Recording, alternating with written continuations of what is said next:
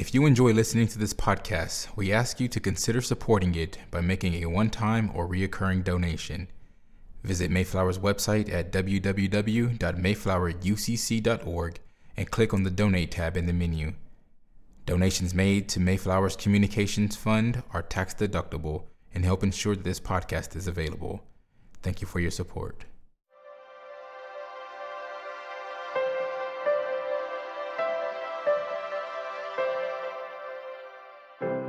The sermon you are about to hear was preached at Mayflower Congregational UCC Church in Oklahoma City by the Reverend Dr. Lori Walke, senior minister at one of America's premier liberal Protestant pulpits. At Mayflower, we are an open and affirming peace and justice church, where we believe religion should be biblically responsible, intellectually honest, emotionally satisfying, and socially significant.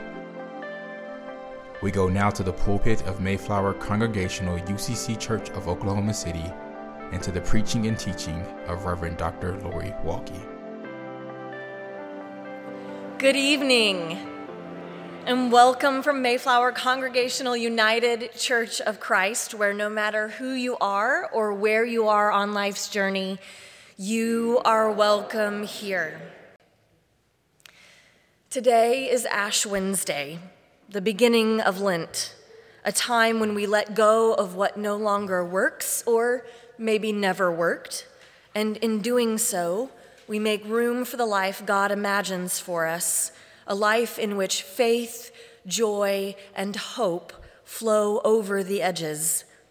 So let us begin this season with that in mind, that Lent is a time for us to become full to the brim, a time to refill our souls so that we can say, along with the psalmist, "You anoint my head with oil, my cup overflows, surely goodness and mercy shall follow me all the days of my life."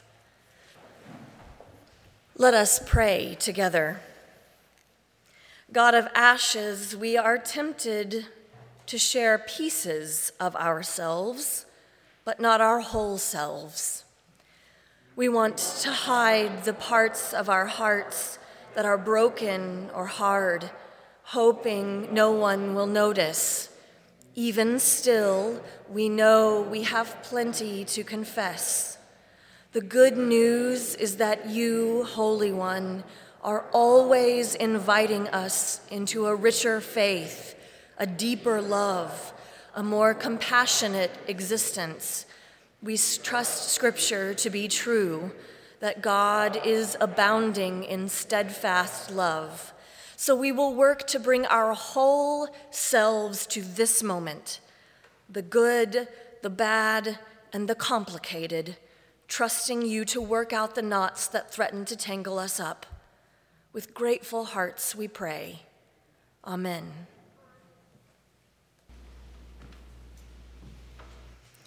Tonight we read from the book of Joel, chapter 2, verses 1 through 2 and 12 through 17.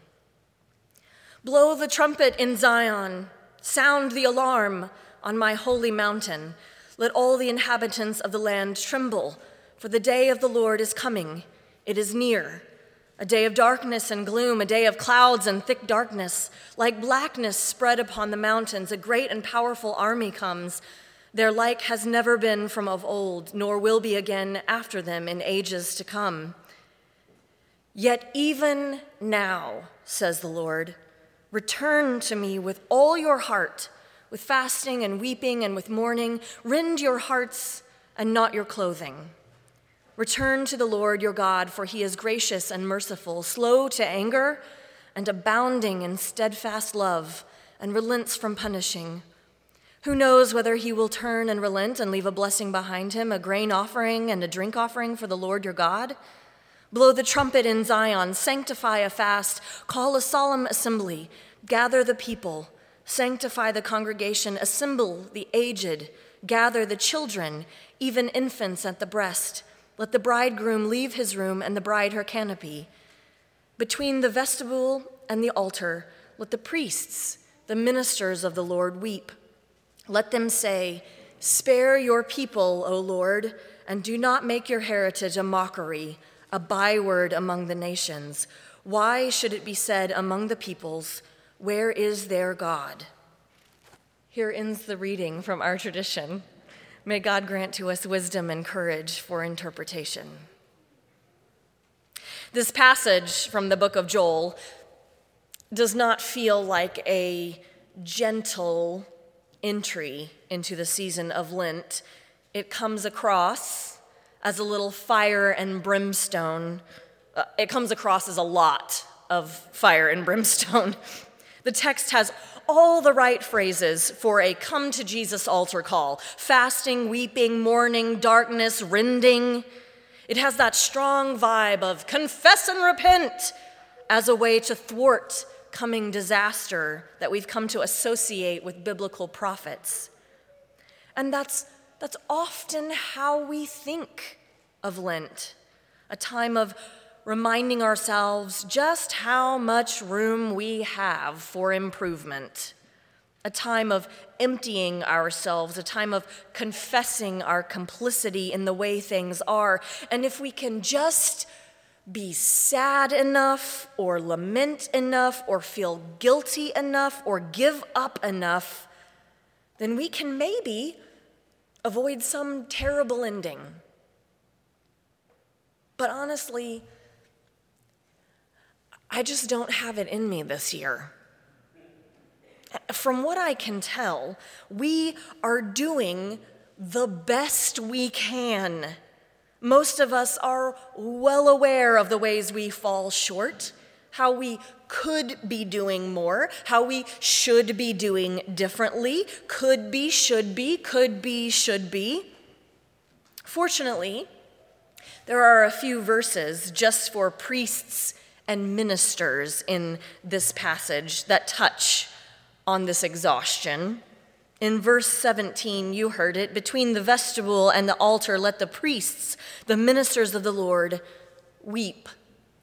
While neither priests and ministers of the Lord of ancient Israel are exact parallels to contemporary clergy, they are certainly comparable. The ones who are responsible for the liturgical work of the community. Liturgical work is the catch-all phrase we use for praying and blessing, prophesying, thanksgiving, singing, speaking words to God, and sacrament sharing. It also regularly involves us reminding the whole, the body, that we have sins to confess and repent from, which isn't always well received. And sometimes it's not what the beloved community needs.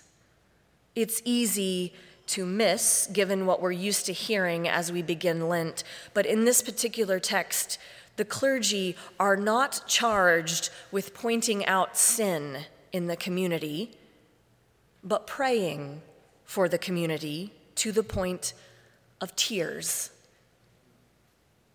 And I know the feeling.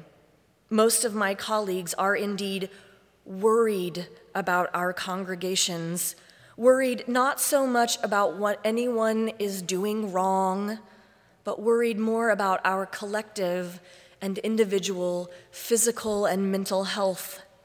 It's not that we think everyone is perfect. I've received some emails. It's just that we see everyone doing the very best they can right now, and what we could all really use is some encouragement and comfort. It's not just pastor intuition, of course. The World Health Organization reports that in the first year of the pandemic, global prevalence of anxiety and depression increased by a massive 25%. And we know that's low because people don't report. While it's not obvious at first glance, this passage from Joel speaks to how we might respond to our current reality in the season of Lent a bit differently than we normally do. Scholar and theologian Reverend Dr. Will Gaffney invites us to see this text not as the work of a fire and brimstone preacher telling us to turn or burn, but a call to rededication, a call to draw closer to God in times of trial. She lists several reasons for this, including that there is no specific charge ever laid out against the people for which they need to repent. She also notes that the people are not blamed for the catastrophe they have experienced, which we learn about in the first chapter. It was an ecological and therefore economical one. Bad things happen. Dr. Gaffney points out that the entire community, which includes infants and children and elders, the entire community is called to rededicate themselves to God, which makes it even less likely that there is a specific sin from which the people could repent and make everything better. So instead of repentance, the text is actually asking us to rededicate our living and breathing to draw closer to God. In verse 12, we find the word shuv, a verb primarily used to describe turning back to God through repentance, but it is also translated as return, refresh, restore. In this Ash Wednesday moment, we have the chance to set some intentions for the next 6 weeks, intentions that can bring us closer to God, described in the text as grace and mercy, patience, and steadfast love. As you come forward in just a minute to receive the imposition of ashes and a blessing, I want you to consider what it is that will do that for you. What is it that will help you draw closer to God? Perhaps you have not had a minute to think about it until now, and you're panicking like it's New Year's Eve and you haven't settled on any resolutions. Quick, what should I give up? Or what should I take on? We often think of this as something that requires big sacrifice, painful denial. The more it feels like punishment, the better. Or perhaps you have actually considered a ritual for Lent and have come up dry. It may even be that you cannot imagine how a blessing will come out of life as we currently know it.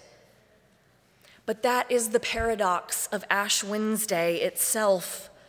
On this day, we bless dirt, as my friend Courtney says. Ash and oil mixed together and mark our skin, and we pray that somehow it becomes a blessing, trusting that God is working in ways we cannot see. We but need only to open our hearts, or to use Joel's words, to rend our hearts, to turn away from those things that have led us to exhaustion and fear, like when we speak before thinking, hurry when there is no emergency, listen without hearing, interrupt when waiting would do just fine, when we work without resting, look without seeing, when we decide without knowing. But once we have turned our hearts away from those things to return to God, to restore the presence of grace, mercy, patience, and steadfast love in our lives, then we can be filled to the brim.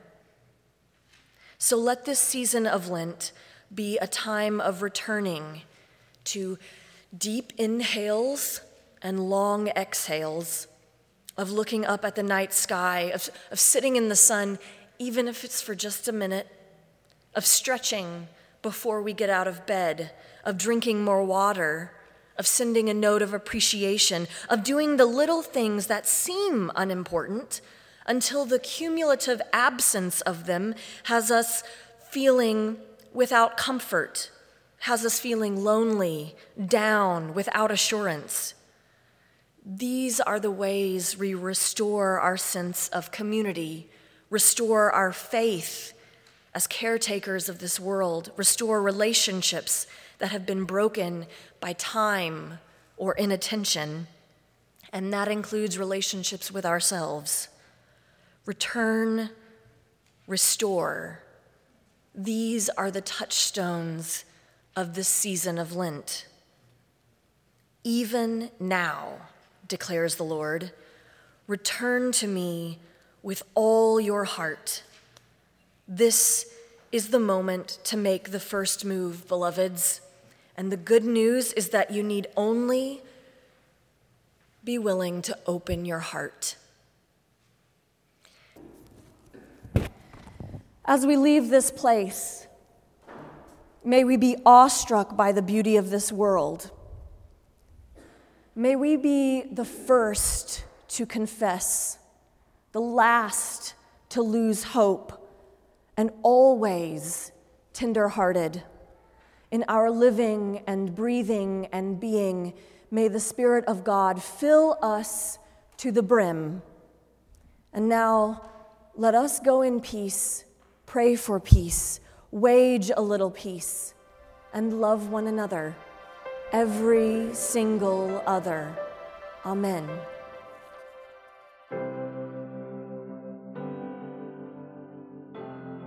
You've been listening to the preaching and teaching of Reverend Dr. Lori Walke, Senior Minister at Mayflower Congregational UCC Church in Oklahoma City. More information about the church can be found at www.mayflowerucc.org or by visiting Mayflower's Facebook page. Worship services are every Sunday at 10 a.m., with Sunday school classes for all ages at 9 a.m. Mayflower is located on Northwest 63rd Street in Oklahoma City, 1 block west of Portland. Thank you for listening.